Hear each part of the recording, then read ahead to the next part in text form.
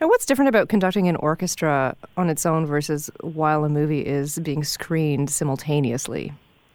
Conducting a film score with a film is somewhat akin to, I always tell people it's like playing a demented video game because I have in front of me my own screen, a monitor, which has a lot of information. It has the film itself.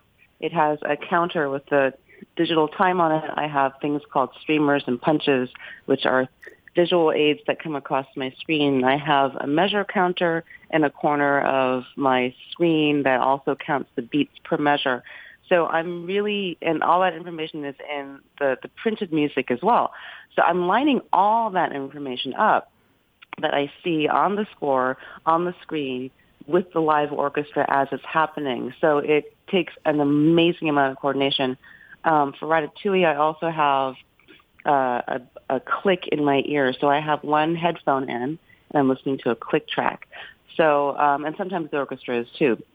So it's a lot of information. It's actually extremely challenging. It sounds really intense. It's a very technical form of conducting. Yeah. Is it fun or just stressful?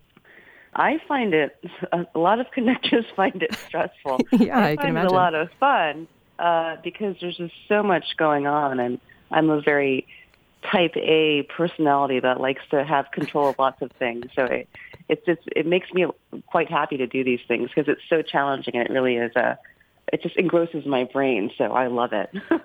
Well, we're happy that you're coming to Toronto to lead the TSO through Ratatouille. Thanks so much for joining us, Sarah. Thank you for having me.